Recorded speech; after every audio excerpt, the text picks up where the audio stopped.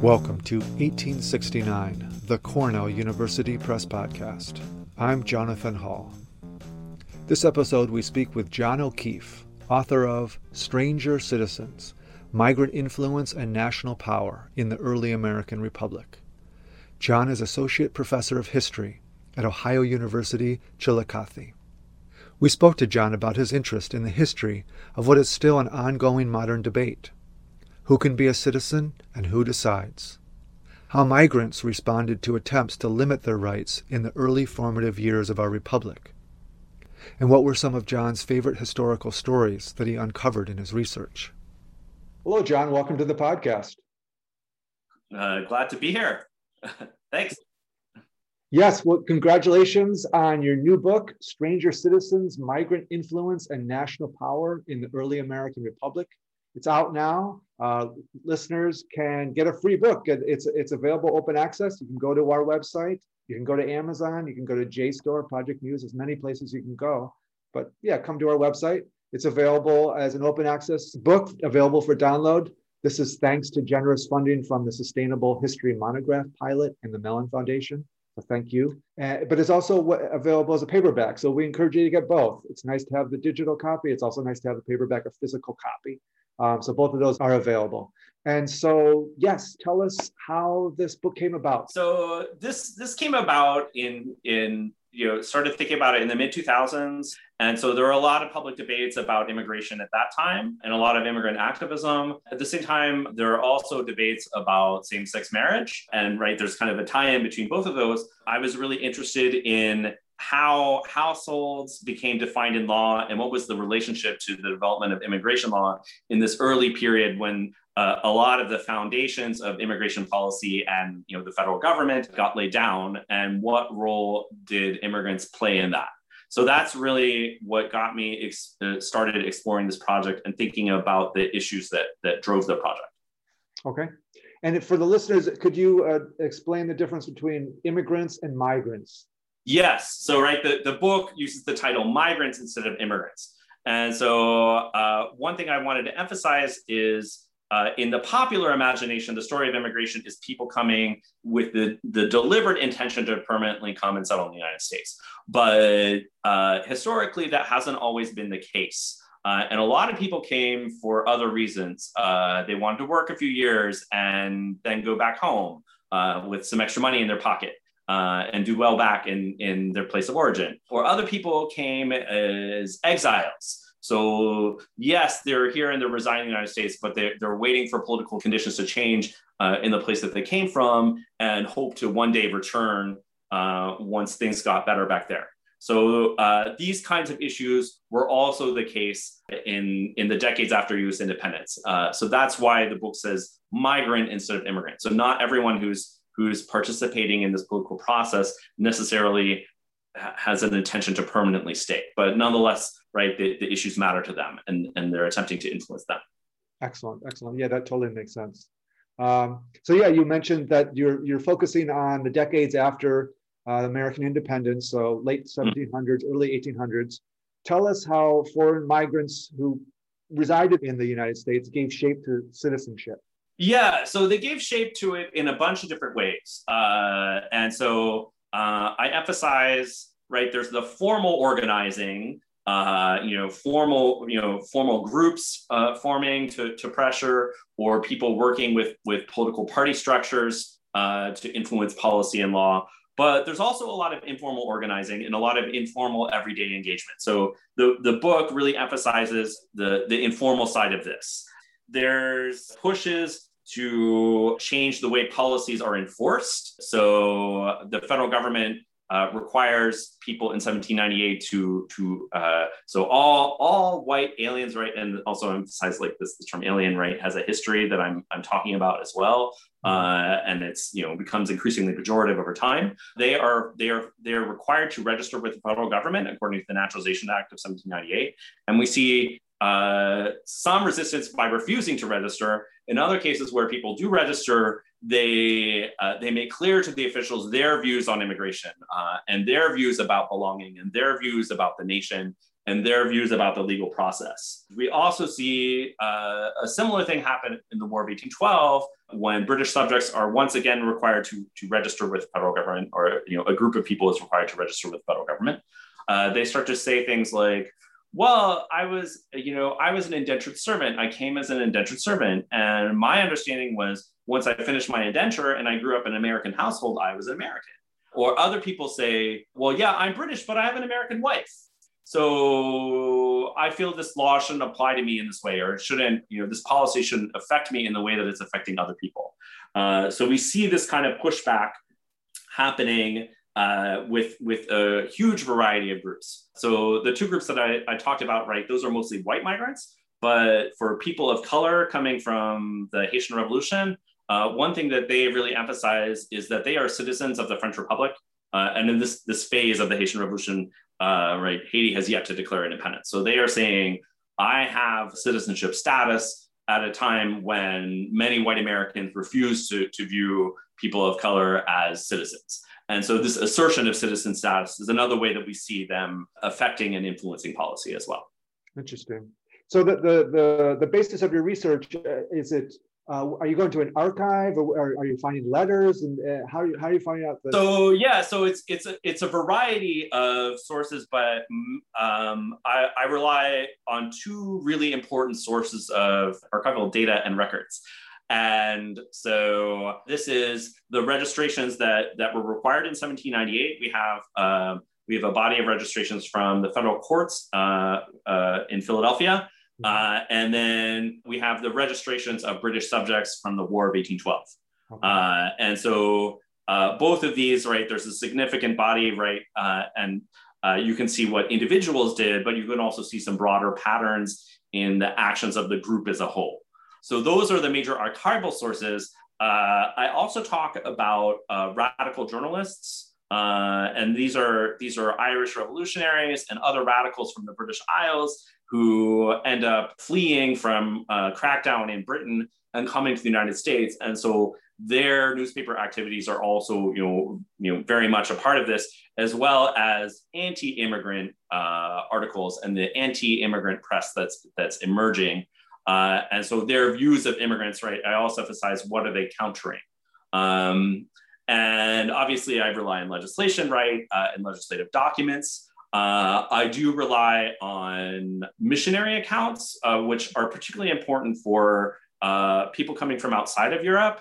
So the whaling industry, starts to sail over the Pacific. The ships are often short on crews, and so people from Pacific Islands as well as Asia end up coming in small numbers to the United States, and so we know a lot about them because missionaries, white American missionaries, were very interested in them and their stories, and hope to convert them to Christianity. So I rely on those, though obviously, right, those really have to be read against the grain, right, because the main emphasis is their religious views and their religious understanding. So, but in the process, there's kind of, a biography that you learn. Where did they work? Where did they travel to? Did they leave? Did they come back? What was the reception in the community? So those I also rely on, as well as some personal correspondence and diary entries, here and there, many different sources.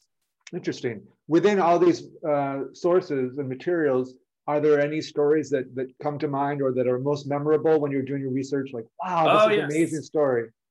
One particular story that I'll talk about is, so there's David Levy Yulee, and his father, Moses Levy, was born in Morocco and then moved to the Virgin Islands.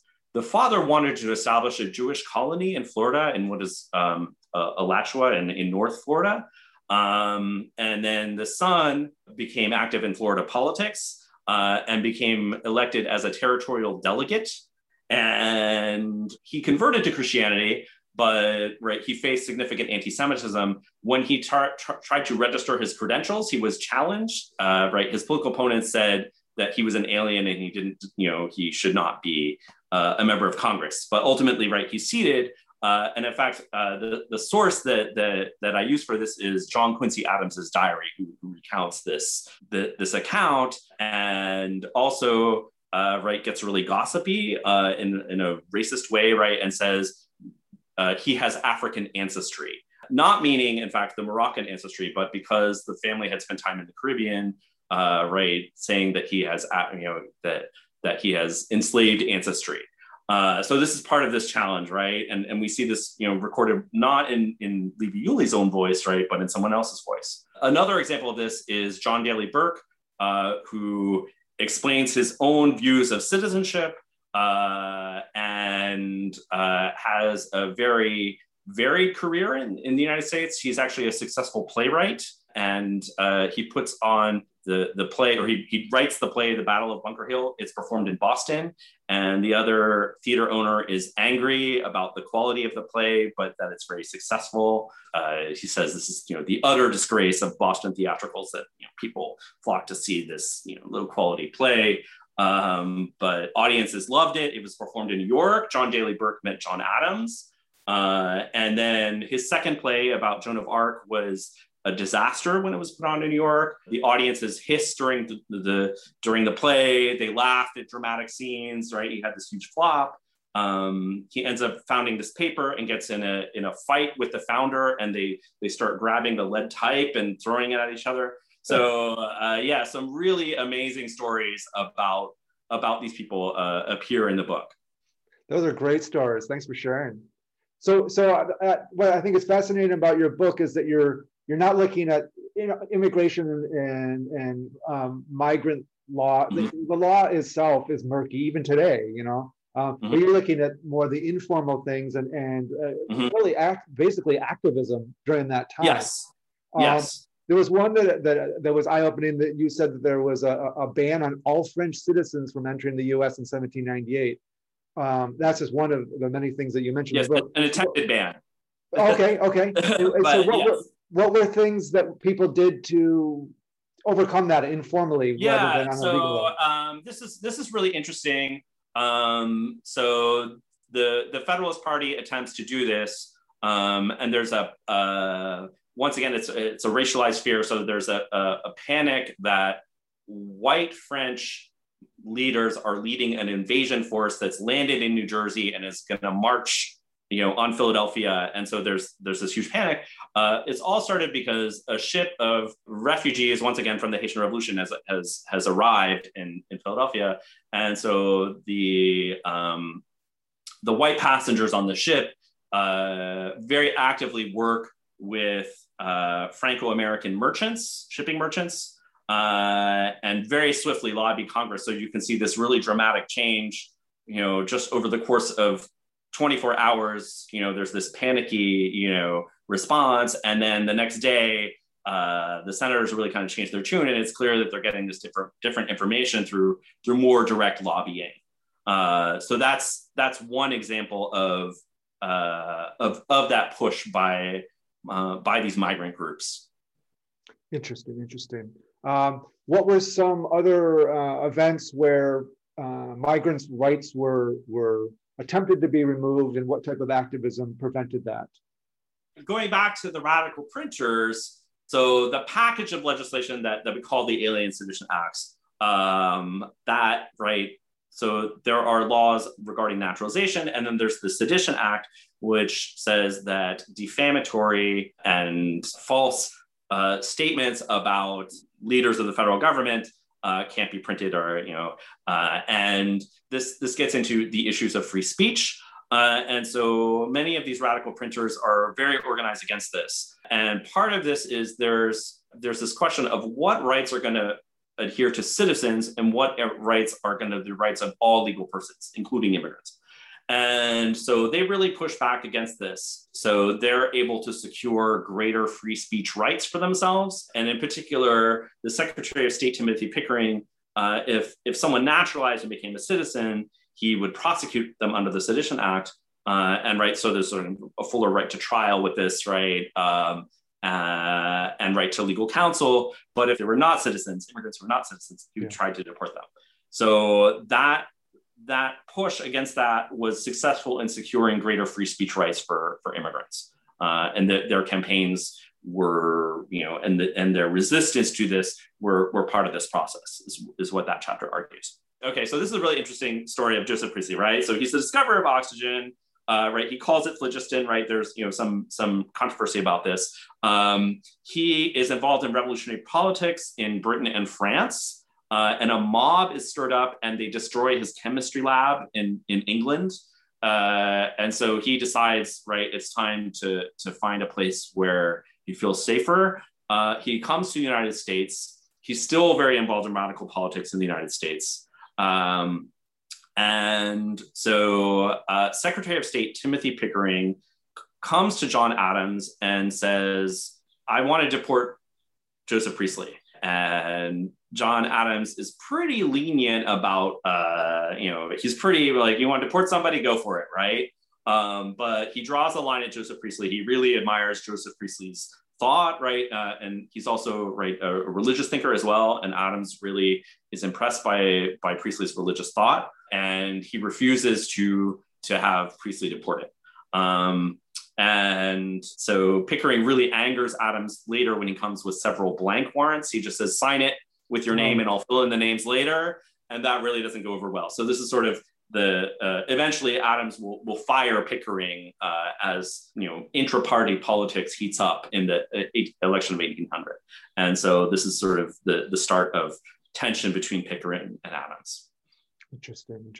Yeah, yeah, it's so fascinating to hear that they're so personal.